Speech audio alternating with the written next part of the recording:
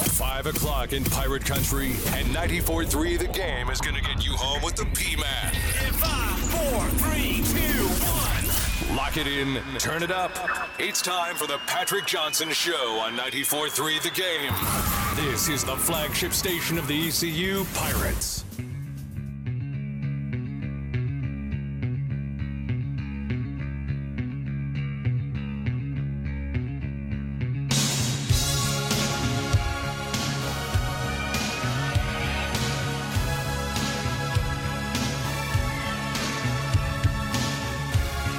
We're back.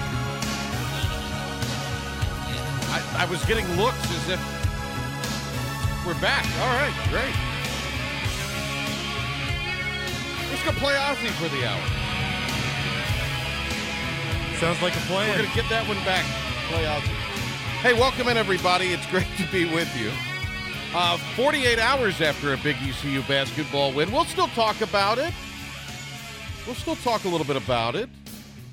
24 hours after the Panthers had the official press conference hiring Matt Rhule. And we'll still talk about it.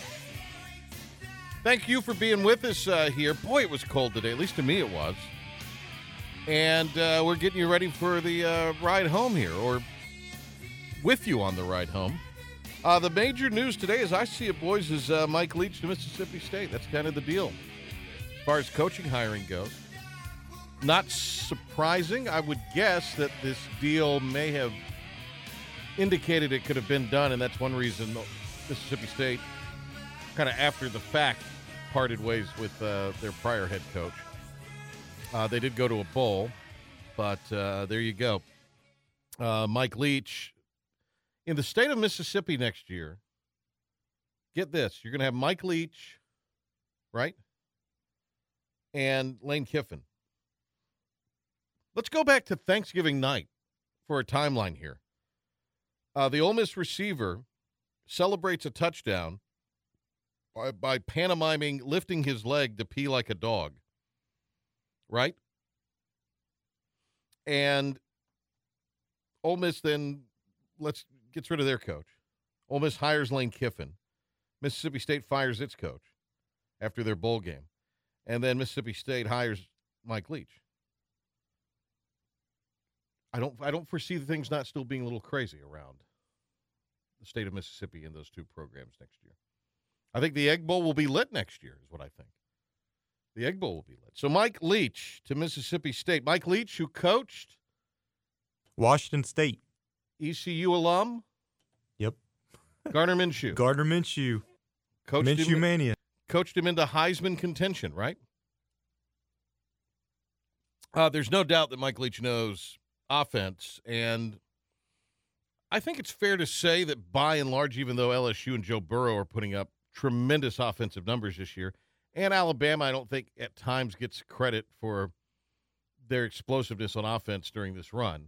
A lot of people talk a lot about the defense, but they really haven't had until their last couple of quarterbacks this just explosive, dynamic kind of quarterback.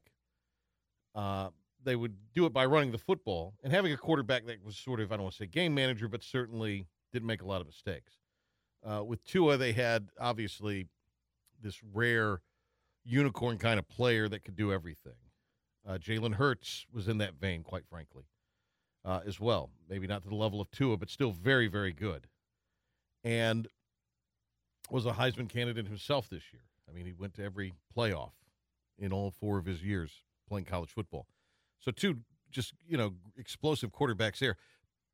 I think the way, especially somewhere if you're a lower half type of team, it's a little easier to especially the SEC, but anywhere, get your program going by being offensive-minded. Because if you're able to score points, you're able to stay in games. If you struggle scoring points, you could have a great defense, but you got to be able to put some points on the board in order to eventually win these games. The defense will, what you ultimately want to get to, but a way to make a quick move, in my opinion, is offense. And with Mike Leach, you can maybe make a quick move because the offense will be explosive. The offense will probably be better than it was this year for Mississippi State, I would think. We had ECU with what I think a lot of people would consider, and I certainly said it going in, it was the most important game of the year. That was the biggest win since Joe Dooley's return to Greenville, and probably the biggest win this season. ECU will be back in action Saturday against SMU because of all of the snafus from yesterday, which we wholeheartedly apologize for, but the Gremlins got us.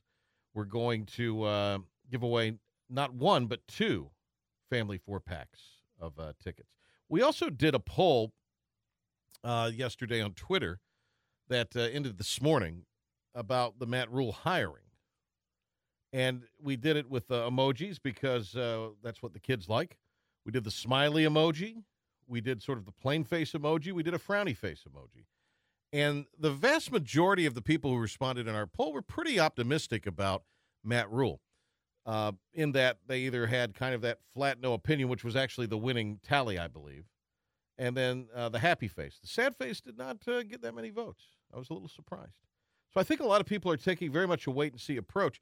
We're going to talk to Antoine Staley about this. Antoine, ECU alum, covers the Panthers now. He's covered the NFL, covering the Dolphins and others. He was at yesterday's tent revival press conference. It was kind of like part evangelical tent revival, part high school graduation, part acceptance speech. Just a very weird event in general. Well, a lot of energy. Yeah. A lot of energy. People like to say winning the press conference. Matt Rhule had a lot of energy. The call between David Tepper and Matt Rhule, which happened 2 days ago when we were in the midst of our show. In fact, this either came out right at like midway point of our show or after we went off the air on Tuesday. And this was that audio. It sounds like Tepper has Matt Rhule's children hostage, and this is what, and Rhule's, going to answer, yes, I'll do it. And so now he gets his kids back. Listen, I mean, he just sounds like this is the last thing on earth he wants to do, even though he's getting paid a ton of money. Oh, and I got something on that in just a second, but let's play this first. We got a deal? Yeah, we want to come. All right, well, listen, I'm so freaking happy. Okay, I can't even tell you. I think we're going to have a great partnership, Matt. Yes, sir. Matt Rhule sounds terrified. Much better in the press conference yesterday, though. So there's a report out of Sports Illustrated today that the NFL owners are not happy. Well, this is an NFL South coach telling Sports Illustrated that the owners are not happy with what Tepper paid Matt Rhule because that brings the coaching salary numbers up for a head coach. And apparently there's going to be some form of retribution, freezing out David Tepper at the upcoming owners' meetings. Tepper will not be, I guess, included on any big decisions. This is what this NFC South coach is telling the guy who wrote it for Sports Illustrated or reported this for Sports Illustrated. But the coaching salary does not go – I mean, they're getting upset over this. Of all the things owners could get upset, this gets them upset. And it is a gargantuan amount of money. I mean, $60 million minimum with a $2.5 million bonus. They paid the buyout for Tepper did for Baylor, and then he could earn up to $70 million. Well, what about the John Gruden deal? That was like $100 million, and I didn't. I'm telling you what was reported. Now let me get to that's been Byron, by the way, producer of the show. Let me get to my thinking on this. It doesn't count against the cap, so I don't know why the owners would be, and it's Tepper's money. I mean, if Tepper's foolish enough to drop $70 million on an unproven coach at the pro level, it's Tepper's business. He owns the team. So that I don't understand why they are upset and think that sets any kind of market rate. I don't think it does. Hey, look, it could have ended up with Joe Judge. That was something today. I don't know if we get any sound from that, but that was something today. Here come the Judge. Joe Judge, hired by the G-Men. Cleveland says they want to have their coach in line by Saturday is when they're looking to have that deal done with somebody. I think McDaniels interviewed yesterday. I think that was correct. Either the day before or yesterday he interviewed in Cleveland. But right now, the Browns, who you could argue out of all these destinations or situations, saved the Cowboys, maybe have the most upside, at least with their personnel, don't have a coach. Now, there's dysfunction abound in Cleveland, so that takes away a lot from the upside. And Jerry Jones in Dallas obviously takes away from a lot of the upside as well. I was disappointed that neither Tepper or Jerry Jones yesterday didn't wish everybody a happy Thanksgiving. Now, if we had our act together, we would have done the little shave that didn't, but that's okay. That's fine. We're getting the room refunctional or functional again, which I guess would not be refunctional because I don't think that's a word. But we're getting it ready to go again. So we will talk to Antoine Staley about that. UNC losing last night to Pitt. So Jason Capel got a win in the Dean Dome. He got to experience what that's like. That would be another jokey joke there. Of course, Jason Capel, part of Jeff Capel's staff.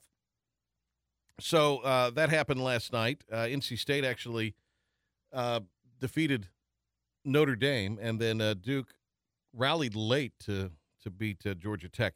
ECU with their enormous win on Tuesday against USF, a game in which the Pirates played very, very well, didn't let what happened or didn't happen at Wichita State affect him. And I think it was probably good they had so many days off between games. Gave Coach Dooley a chance to kind of refocus that group, and he did. I thought, obviously, Jaden Gardner played superb defensively at times. I thought ECU played well. Point guard position a little questionable, some turnovers that you can't have. Pirates have turned it over probably a little too much the last 3 games. And defensively, nobody rotating back at the point, too. That was something that kind of allowed USF to get back into the game, but it still was a big win. We had this queued up, and we're playing it yesterday when we started the show here. And this was Jaden Gardner's reaction. I just think these two cuts, as far as his reaction to the game, is you can just tell how excited he was. He was really fired up, and he showed a lot of emotion. And he has, even though he's shown some emotion at times, that was the most, in my observation of him, animated, verbose that he's been in showing emotion in a win, and maybe is sort of emerging as, no doubt he's the unquestionable leader of the team, but perhaps a more vocal kind of leader, an emotional leader, which is a good thing. You certainly need that on teams. This is his reaction to the win the other night, Jaden Gardner. It was like a movie. It had its ups, it had its downs, but you ultimately come out with a good feeling at the end when you leave the movie. So I think we played our heart out tonight. We had stretches when we were amazing. We had stretches when we were bad. And we had stretches where we were just solid, and solid wins a lot of games in this league. The final 15 to 20 seconds, Jaden went through that defensively. It was heartbreaking. Shot it, got the rebound. Collins gets it. I block it, and then instead of just coming down so I can get it, it goes out of bounds. They got another chance, and then we just get another stop. And then Tristan goes to the free throw line. He misses it, and then they got a chance to shoot it. He bobbles it. So it's just a lot of stuff going on, but ultimately we came out on top. Joe Dooley had a big reaction himself after the win over USF the other night. Let's get to that cut real quick. I wanted to get that on today. Good win for our guys. I thought we got off to a pretty good start, and I thought our defense really carried us for the most part today, which we needed to. And the big thing I was happy with was, when we got ourselves in a jam at the end and they took the lead, we sort of found a way to battle our way out of it. And you've been controlling the game the whole time, and then all of a sudden someone takes a lead. You got a choice of, feel sorry for yourselves or go out and do something about it. And the guys went out and did something about it. We're going to give away a family 4-pack of tickets, 2 family 4-pack of tickets today. We're going to give away a pair to Saturday's game, or a 4-pack to Saturday's game here in just a few minutes. SMU's coming to town at 11-2. I don't know how that game is going to turn out, but I don't think you could say really ECU and Tulane, but certainly ECU is not going to be this pushover anymore in the league.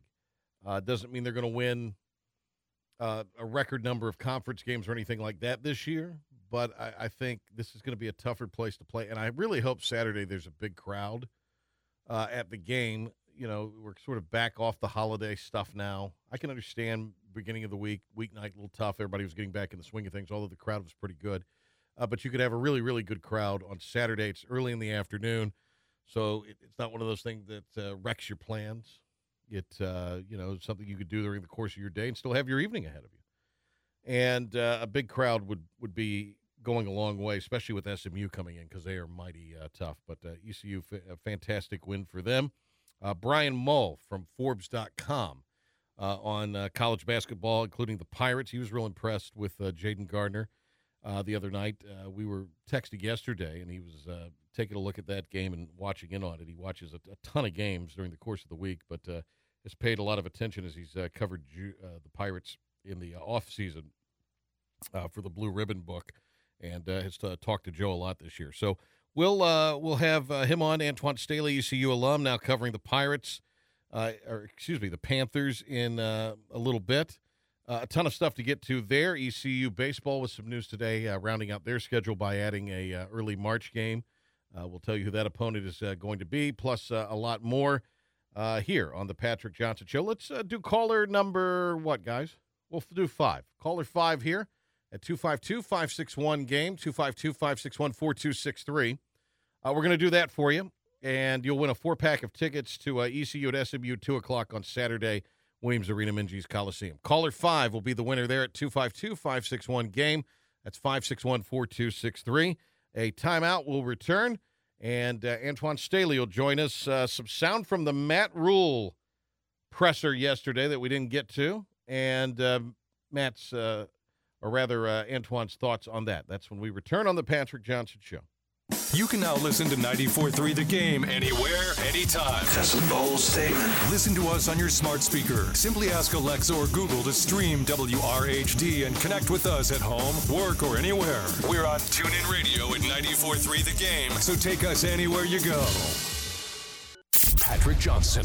For a guy who thinks he's cool, you're sure no fun. This is the Patrick Johnson Show on 94.3 The Game. Come on.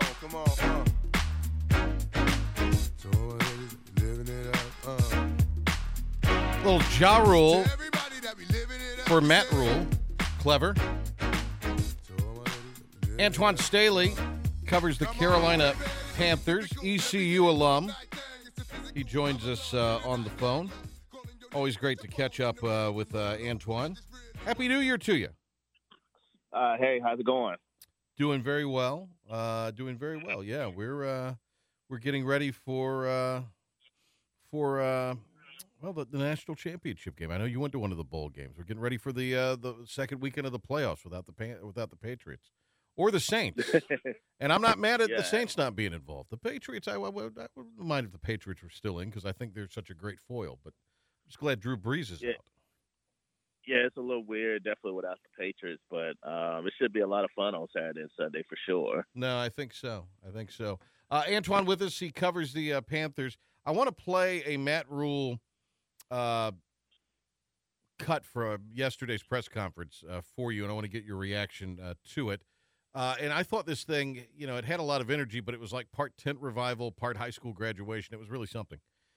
So here's what Matt Rule had to say, and this is pretty subdued, pretty close to the vest here, when he was asked about a conversation with Cam Newton. And I have the utmost respect for him and what he's done. And I love the way he talked to me, to be quite honest. He didn't want to talk about the past. He wanted to talk about the future. And so, but other than that, I would much rather talk to those guys and kind of get a feel for not just Cam, but all the players in the roster and really have a good process moving forward.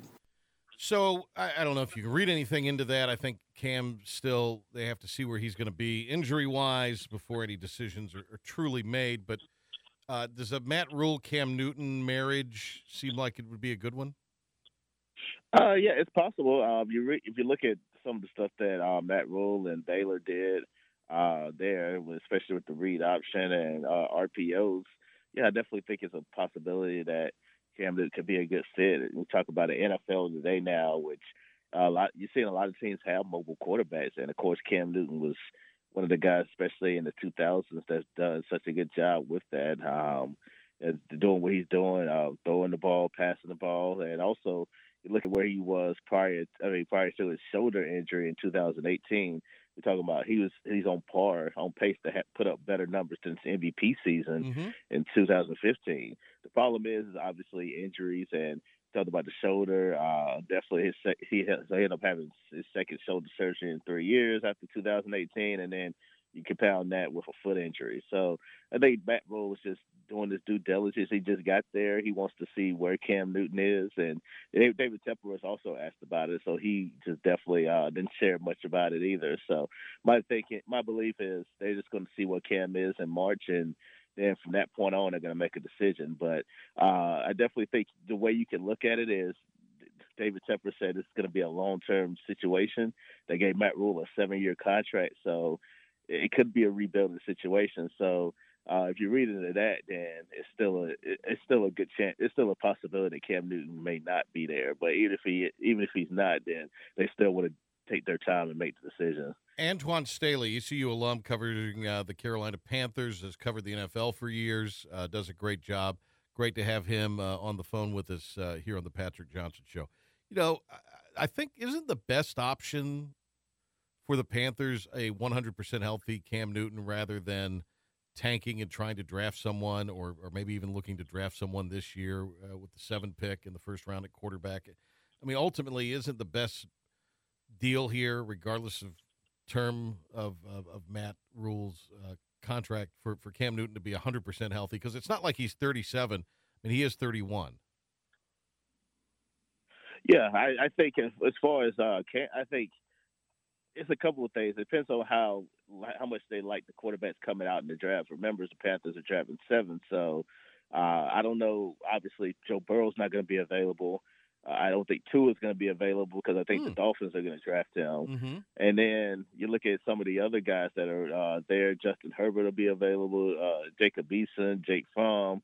If they like any of those guys, then maybe they do draft one. But yeah, I definitely think that it depends on what they're trying to. If they think they need to rebuild and can tear things down, then obviously I think you make a decision to move on from Cam Newton and possibly maybe see if you could trade him and get something for him. If not, then yeah, you just run it one more year with Cam Newton. That's probably what I would do to see if he can stay healthy. If he can't, then the worst case scenario is you go with Kyle Allen and Will Grier and you run it and you bottom out. And then you get a top draft pick next year, and then you kind of start over there at the quarterback position. But, yeah, that's probably what I would end up doing, to see if you can get Cam Newton healthy, first and foremost. And if you can't, then, yeah, you just try to get one of the top quarterbacks next year. Yeah. Would that be Trevor Lawrence would be eligible, I guess. I guess it depends on if he wants to come out after his junior year next year. That would be. Yes. And that seems to be a fit, but you're going to have to tank. I mean, you're going to have to be really bad to be able to be in that position to draft him. That's the thing. Yeah, you got Trevor Lawrence. You also got Justin Fields there as well. And I'll say this too, and a lot of people already kind of pegged Trevor Lawrence there to be the number 1 pick. But I'll say this: a lot of people didn't think Joe Burrow would be the number 1 pick this time last year. Yes, so that's true. It's always that one guy that comes out of nowhere that you don't expect that gets hot on draft boards. So we don't know who that is yet, probably. So you never know. So I'm sure it'll be another contender there for the number 1 spot, other than Fields and Lawrence there next year too as well. You know, there's the phrase, Antoine, winning the press conference, and I think Rule. I mean, it's hard to lose a press conference, but I think Rule provided a lot of enthusiasm and oomph, and I could see where David Tepper would be turned on by that in a coach. So. What's the reaction been out in Charlotte among kind of the fan base? Because, a lot of covering the team now, too, is getting that reaction from fans because things are so interactive now with athletes and media, with fans of teams and all that. So what feedback have you been getting? What do you kind of feel like when the Matt Rule announcement is made and after the press conference, and here we are 48 hours after all this happened? Well, it's like with anything else. You got people that wanted somebody else, and you have other people that were definitely excited about it. What's funny is, unlike a lot of press conferences, the Panthers actually had some fans from the Roaring Riot there yesterday, and watching the press conference with Matt Rule. That's definitely unusual to have not a select group of fans there, along with media and other staff and people watching there at an introductory press conference. Yeah. But I definitely think it's been mixed, but that's to be expected because there's some people that wanted Eric Bieniemy. There's some other people that maybe wanted Josh McDaniels or some other names out there. But in the end, nobody knows if this is going to work out. We have no idea. It's really going to boil down to a couple of things. One, who Matt Rule surrounds himself with as far as staff. Obviously, he has some NFL experience, so he has some guys that's been in the league there. I definitely think that's going to count. And also the fact that the players, it's always depending on no matter what sport you talk about, it's about talent that you have, and can he surround the Panthers with enough talent in order to win? That's really the determine if he's going to fail or succeed at his position. So, but yeah, we really have no idea if it's going to work out or not. But those are the two things that you have to look for, especially moving forward. Our pal, ECU alum Antoine Staley, covering the Panthers. He's with us on the phone here. Good to have him on. Everybody says, and it's easy to say, look at all of these college coaches who have gone to the pros and not done anything. And obviously there's a list there. It's more than just a trend. But a lot of those guys had success, like uber success, in the college ranks before going on to the pro ranks. Where a guy like Bill O'Brien, you could debate whether he's been successful at Texas, but I mean they've been in Houston, but they've been in the playoffs. He was kind of on his way up. He didn't come in with this great track record of success behind him. That's kind of Matt Rule here. It's not like he's been the most dominant coach for the last 10 years in college football. Now, he's done a great job rebuilding two programs that were in very low depths for very different reasons. So I wonder if this has a chance to be a little more successful because of, not being set in his ways, if you follow me what I'm saying. It seems like Rule's a little more evolved and maybe a little more of a student of the game type.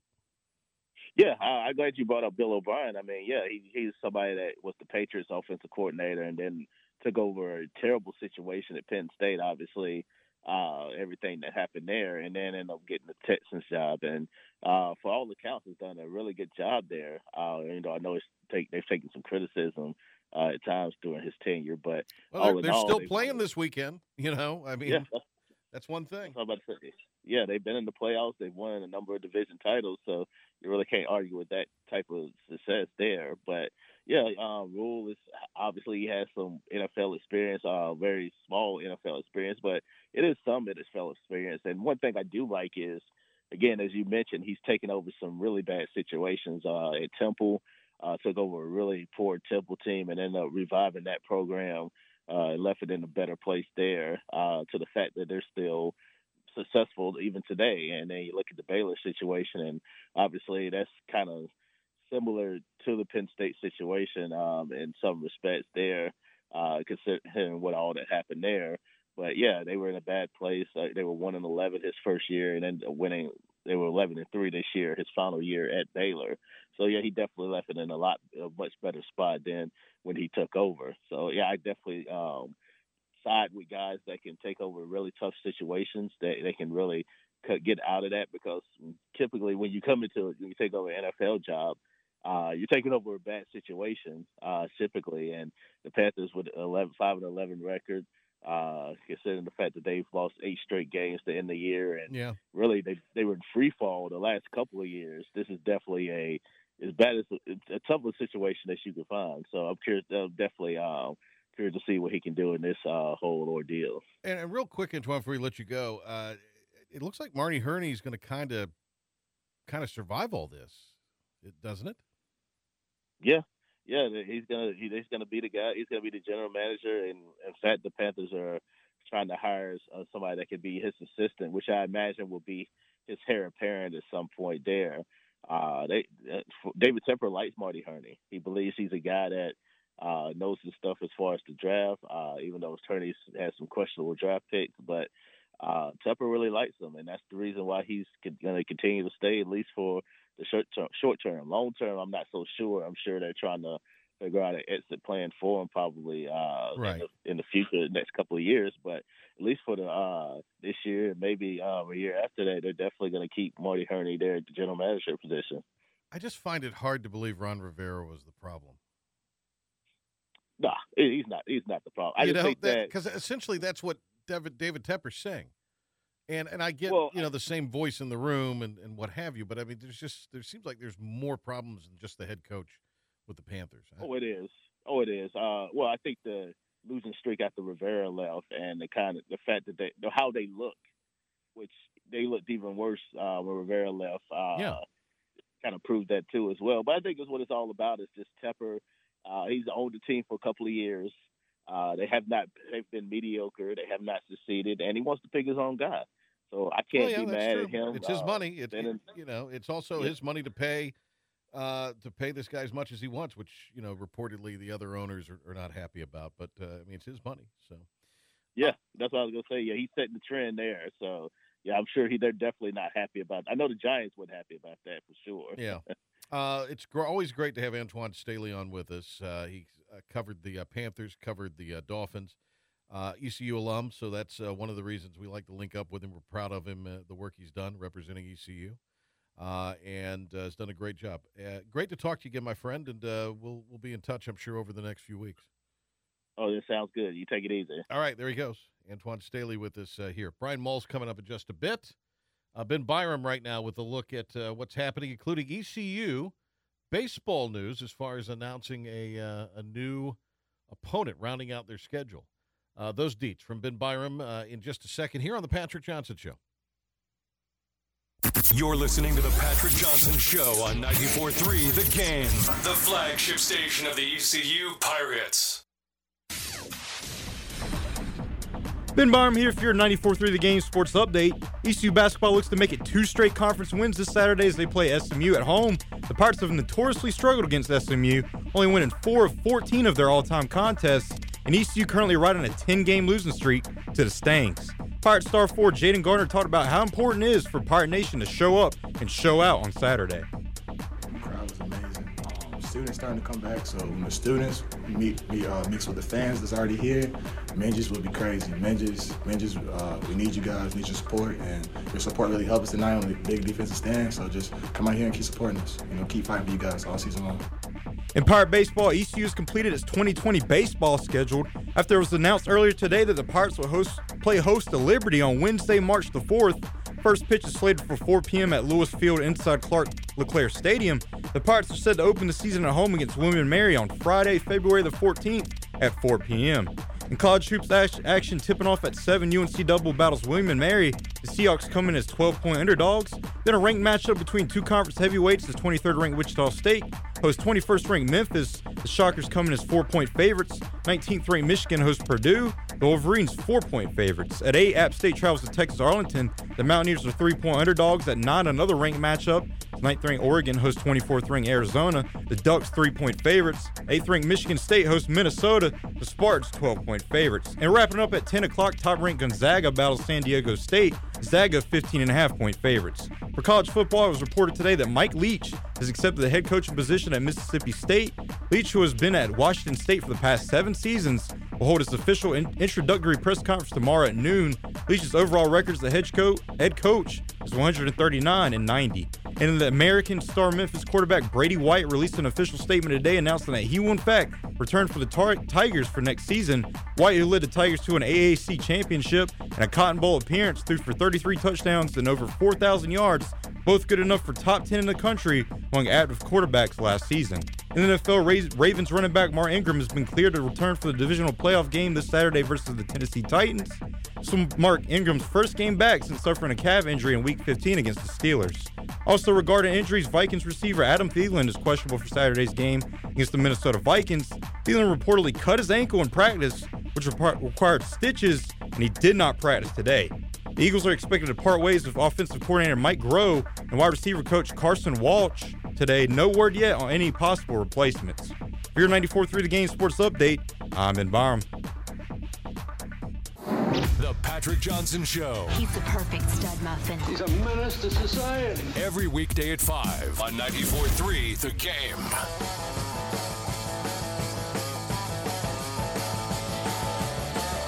Eric Skeggs was our winner earlier. I meant to mention that. We'll give away another pair of tickets before the end of the show. Actually, a 4-pack of tickets to see ECU and SMU on Saturday. Brian Mull joining us here. Brian, college basketball writer for several outlets, including Forbes.com, a contributor to their sports blog, and college hoops and golf and some other stuff. Brian also part of Joe Lunardi's team with ESPN and just some other things that he does. He's all over the place. And golf with the Caddy Network, which is a big deal. Brian, how are you? Happy New Year. Hey, Patrick. Doing well, bud. Yeah, everything's good. We have UNC losing another game in sort of a sparsely populated Smith Center last night. And, you know, Roy Williams has taken a lot of heat for calling this crowd the least, essentially least talented, least gifted, I think, is the term, to quote him directly. You know, when you look at all of Roy's greatest hits, this does not even register, in my opinion. You know, comparing his basketball team's problems to the problems in Haiti in 2010 seemed a little much. You know, his kid during the downturn in the economy losing his job and bemoaning that out when he lost his banking job in Charlotte, when you had reporters that were furloughed there working, covering that ridiculous statement, seemed a little much. What do I know? We know Roy's emotional, but you know, I think people are getting all caught up on how he has said all this and not what he's saying. And what he's saying is this crowd is good enough to not show up and be fully engaged and play their best every night. Right. And that's been the issue with this team. That's kind of been the recurring theme in all of his various chats with the media, midweek, post-game, when, you know, to his credit, he's been extremely candid and honest, and he's been disappointed in the execution, just the simple following of instructions of knowing where you're supposed to be on plays, the learning curve there, if you will. And now, look, we're at a point in the season where there's not a whole lot of learning to be done. Let's be honest. Once we get into conference play for any team at any level, I mean, yes, teams are going to evolve and develop, but you kind of are who you are by this point in the season. I know they're missing Cole Anthony, certainly a very talented player, but they were making a lot of these same mistakes and having a lot of these same chemistry and effort and execution issues when Cole Anthony was playing. So the problems are deep. It's not a talented group. The numbers back that up. I'm looking at their shooting statistics right now. I've never seen a North Carolina or Roy Williams coach team. I would not believe it if you covered up the name on the top of the sheet and told me it was a UNC team. I mean, his teams have been offensive juggernauts for 30 years. So they can't rely on scoring, and their defense is just marginal. They don't really turn you over. It is a good rebounding team. They still have that, but they have a lot of questions to answer. The one thing in their favor, this is probably the weakest ACC that I can remember. Yeah. It's by far, I mean, it's clearly no better than the fourth best conference, and it's, you know, for the last decade been number one or number two. And there's just not the level of next level talent, elite pro talent. And you've got some traditional teams, some teams that are, I mean, if you look at the bottom of the standings right now, you've got 6 teams at 1 and 3. They've all been to the NCAA tournament in the last couple of years. Even Wake Forest went in 2017. And Miami, Florida was in a Sweet 16 a few years ago. Clemson was in a Sweet, and, you know, Syracuse is perennial. Notre Dame was in an Elite Eight. Or, you know, those teams are all 1 and 3 right now, and just trying to find some answers.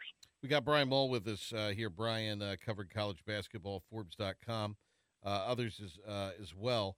I wanted, you know, the other thing is this, in among all of the dadgums and the crapping and all the other little Roy idioisms, he also is putting as much blame on himself as he's doing in this whole thing. And I'm no Roy Williams guy, but I mean, you know, the breathless hand-wringing from the national media on this just seems a little much. But I mean, I guess we're at the time of the year where we need some stories during the week. Well, he was on his radio show. He was being honest, and, you know, let's face it, talent's important. There's a reason that all these coaches try to recruit the best players every year. And, you know, they're kind of in a down cycle with that. They've got a great class coming in next year. Anthony has been hurt. He has been probably about what they expected. I mean, he hasn't had all great games when he's played, but he's certainly been a good player.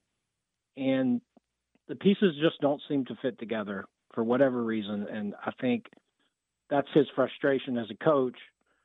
He doesn't see the progress that he would expect from a team that's, as he would say, getting their tail beat now, quite regularly. There are the ABCers who are delighting in this and saying, well, this is kind of the deserved year. This is what they maybe should have gotten that they didn't get in the wake of the AFAM controversy. With all that said, I mean, a lot of this, where we are now, is because of that lingering on as long as it did. In a way, lawyering up and carrying that thing on forever. Now, they eventually get cleared of it, but lawyering up like they did and pouring all that money into it that they did and keeping it going in the courts is essentially led them to where they are right now, if you want to get right down to it. No doubt. It affected multiple recruiting classes, especially with the elite talent. The narrative that Roy didn't want to recruit one and dones was always a farce. He's always wanted to have the best talent. He's had his share of those since he's been at UNC. He recruited those guys, but when those allegations were hanging over the program, nobody wanted to go there, rightfully so, for 1 year with the possibility that a month before the season started, UNC got slapped with probation for a year or two. So he did miss out on those guys and probably some other guys that he wanted as well. And it shows on the court with the talent level they have. It's just not what we've come to expect. And I don't know that it's going to get much better. I do think they have a little bit of room for improvement because they have two very good big guys, but their guard play has been hideous. Brian Mull, Forbes.com with us, Blue Ribbon preseason book as well. He had ECU and Joe Dooley in that publication that comes out every year beginning of the college basketball season, kind of like that Phil Steele magazine in a sense for college basketball junkies. Joe was very big on his guard play coming into the year. The other night, I think you're still getting too many negative plays out of that spot, and I have a feeling that'll change. But I think so far Tremont Robinson-White, Joe would tell you, hasn't been back that long. The injury situation is what it is, and it is maybe caused him to second guess himself physically at times. But I also think Joe was even expecting a little more out of him kind of at this point. Well, he had three pretty good games in a row leading into that. 3 double-figure scoring games, and he had a fair number of assists in a couple of those games, but turnovers have been a huge problem. 5 against Eastern Kentucky, 7 against Wichita State, and that's unacceptable for any coach. You want to feel like you can trust your floor leader, your point guard out there to run your offense and get a shot on every possession, especially when you have a guy who's having an All-American caliber season down low like Jaden Gardner is. And I would expect I don't know whether there'll be a lineup change, but I would imagine that Dooley may tighten some things up to try to relieve some of the pressure off Robinson-White, because they've shown when they do get a shot, they're pretty good on the initial shot, and they also have some guys who can go chase the rebound down, and their defense has actually been fairly solid, in both of these American games. And I think obviously, only giving up 75 points at Wichita State's a pretty good sign that they're going to be able to compete on the defensive end against most teams in the American. I think they shot it fairly well the other night. Didn't shoot the free throws well, obviously. Against South Florida. I mean, South Florida wasn't going to roll over and go away. I mean, that's the thing. They had a lot of pride in that program. They're not quite what they were. They've got a great coaching staff. So, I mean, I think that is easily the biggest win of the season to date. Now you have SMU coming in, and I'm anxious to see how ECU responds to a little bit of prosperity here, because they played very well at Wichita State. They will have won 5 of 6 coming in. They're 500 in the conference. I know it's very early, but how do you play with the potential there being a bigger crowd, some of the students back, that sort of thing? And how do you react when a very good SMU team comes in that has really been great this year so far? Yeah, they have to just stay focused on the task at hand and realize they really haven't accomplished anything yet. Nobody's given out any trophies in mid-January for a 7-8 record and 1-1. Certainly, Joe's not satisfied with just being close and hanging around in games. I mean, they want to keep piling up the wins, and this is an opportunity with 2 more games at home before, they have to head out on the road some in the conference to beat 2 teams that, if they're trying to climb in the standings, SMU and Tulsa are the type of teams they have to beat at home. Tulsa has kind of been up and down, a little unpredictable. SMU feels like they have a tournament caliber team from some comments I've read from Tim Jakovic here in the last week, but they didn't do a lot in the non-conference. So they're going to really have to have an impressive run through the American. So you'll get their best shot. It's conference play. It's great. Like, you've got to protect your home court in conference play to have a good season. It's pretty simple because it's just very difficult to win on the road in any conference, especially one like the American, especially when you have 11 new players who have no experience of success at this level as a group or really individually either. So they've just got to keep their head down and plug along game by game and hopefully stay healthy, because I do think they have the talent where they look like a team that should compete in that conference. Yeah. Now. SMU, 2:00 Saturday, and then Tulsa on Wednesday, a week from yesterday, the 15th, before trips to Cincinnati and SMU, and then back home to end the month for a couple of games. Tulane, a team that, again, you kind of have to beat here at Minges on the 25th, and then on the 29th, Houston. At home, and Houston's very good, and will be that will not be an easy deal. But if you've to that point kind of weathered things, you're in, still in kind of a competitive stance. I think a lot of folks will come out and get behind you at home against Houston. Jaden Gardner, you said All-American caliber season here. I mean, is that potential for him? You think is certainly in all conference. It seems like. Would be very much a potential for him, and right now early on in vying for the Player of the Year in the league. Yeah, I mean, if he keeps producing at this level through conference play in one of the top 6 or 7 conferences in the in the country, and averages a double, shooting the percentages he has, and just having an all around impact on the game. I mean, the other night he had 3 assists, a couple of blocks, a couple of steals. If he continues producing at this level, he would certainly be worthy of, at the very least, honorable mention, All-American consideration. And as you said, a strong candidate if the Pirates can win enough games for first team All-League and maybe even in the conversation for Player of the Year. I mean, you just can't. It's just hard to find guys out there that are as productive as he is night in and night out. He's going to, there were times in that South Florida game when he caught the ball and there were 3, if not 4 people near him. So a big part of his development through the rest of this season is going to be getting the ball out of there and the Pirates moving it to get a very good open shot, or maybe him reposting and finding him again for an easy bucket down low. But he's just relentless in the way he attacks both sides of the court. And you could just see and sense the emotion on his face last night when it became apparent that game was in hand. It means a lot to him to win, and because of that, I'm sure he has the respect of his teammates and his coaching staff, and that's what you want in your best player. We're up against it, Brian. We got to go. Thank you, buddy. I appreciate it. Hit him straight tomorrow for a Friday round. Thanks, Patrick. Have a great one. All right, there he goes, Brian Mull, Forbes.com. Thanks to Brian. Thanks to Antoine Staley. Let's give away tickets real quick. We'll take caller 3, 252-561-GAME, 252-561-4263. A 4-pack of tickets to ECU and SMU on Saturday. Give us a call if you're caller 3 at 252-561-GAME. You will be a winner. We'll have more on ECU SMU tomorrow. So join us then. Patrick Johnson Show. Have a great evening, everybody.